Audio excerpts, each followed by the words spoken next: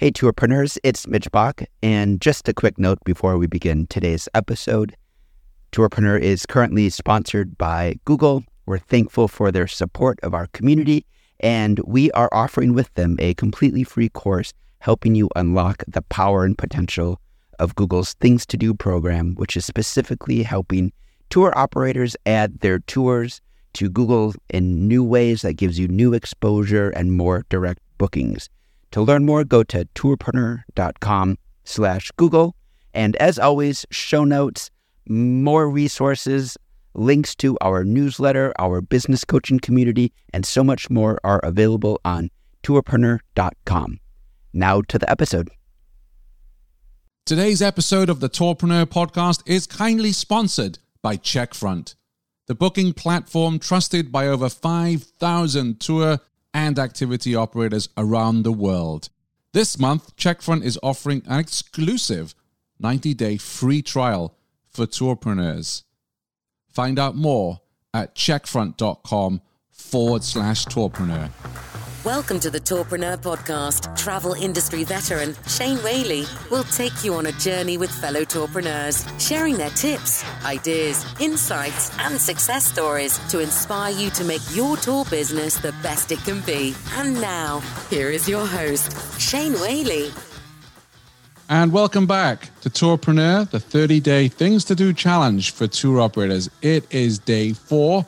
Welcome back to Angela Heald. How are you, Angela? I am great. And day 4 is one of my favorite days of the challenge because it's all about making someone else's day. Tell us more. So for day 4, you're going to take the time to treat your tour guides or other employees. Today is all about them and making a small gesture that shows big appreciation.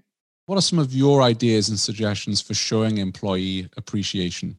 So some of my favorites are if you have a physical location and your employees are in the office working, surprise them one morning with a basket of muffins or some fresh local coffee and just start their day off on an amazing foot.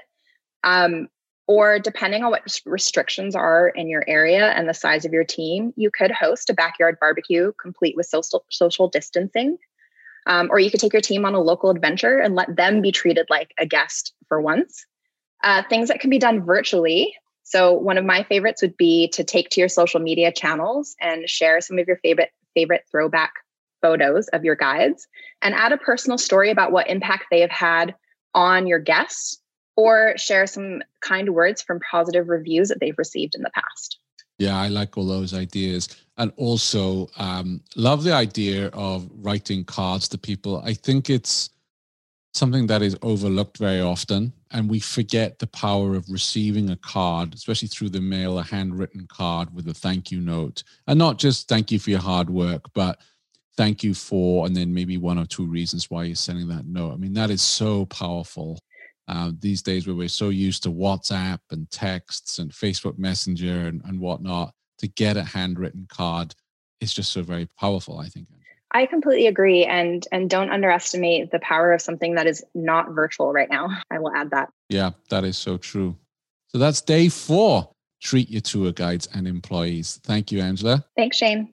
And we'll see you on day 5. Thanks for listening to the Tourpreneur podcast. Be sure to visit tourpreneur.com to join the conversation and access the show notes, including links to the resources mentioned on today's episode. This is Tourpreneur.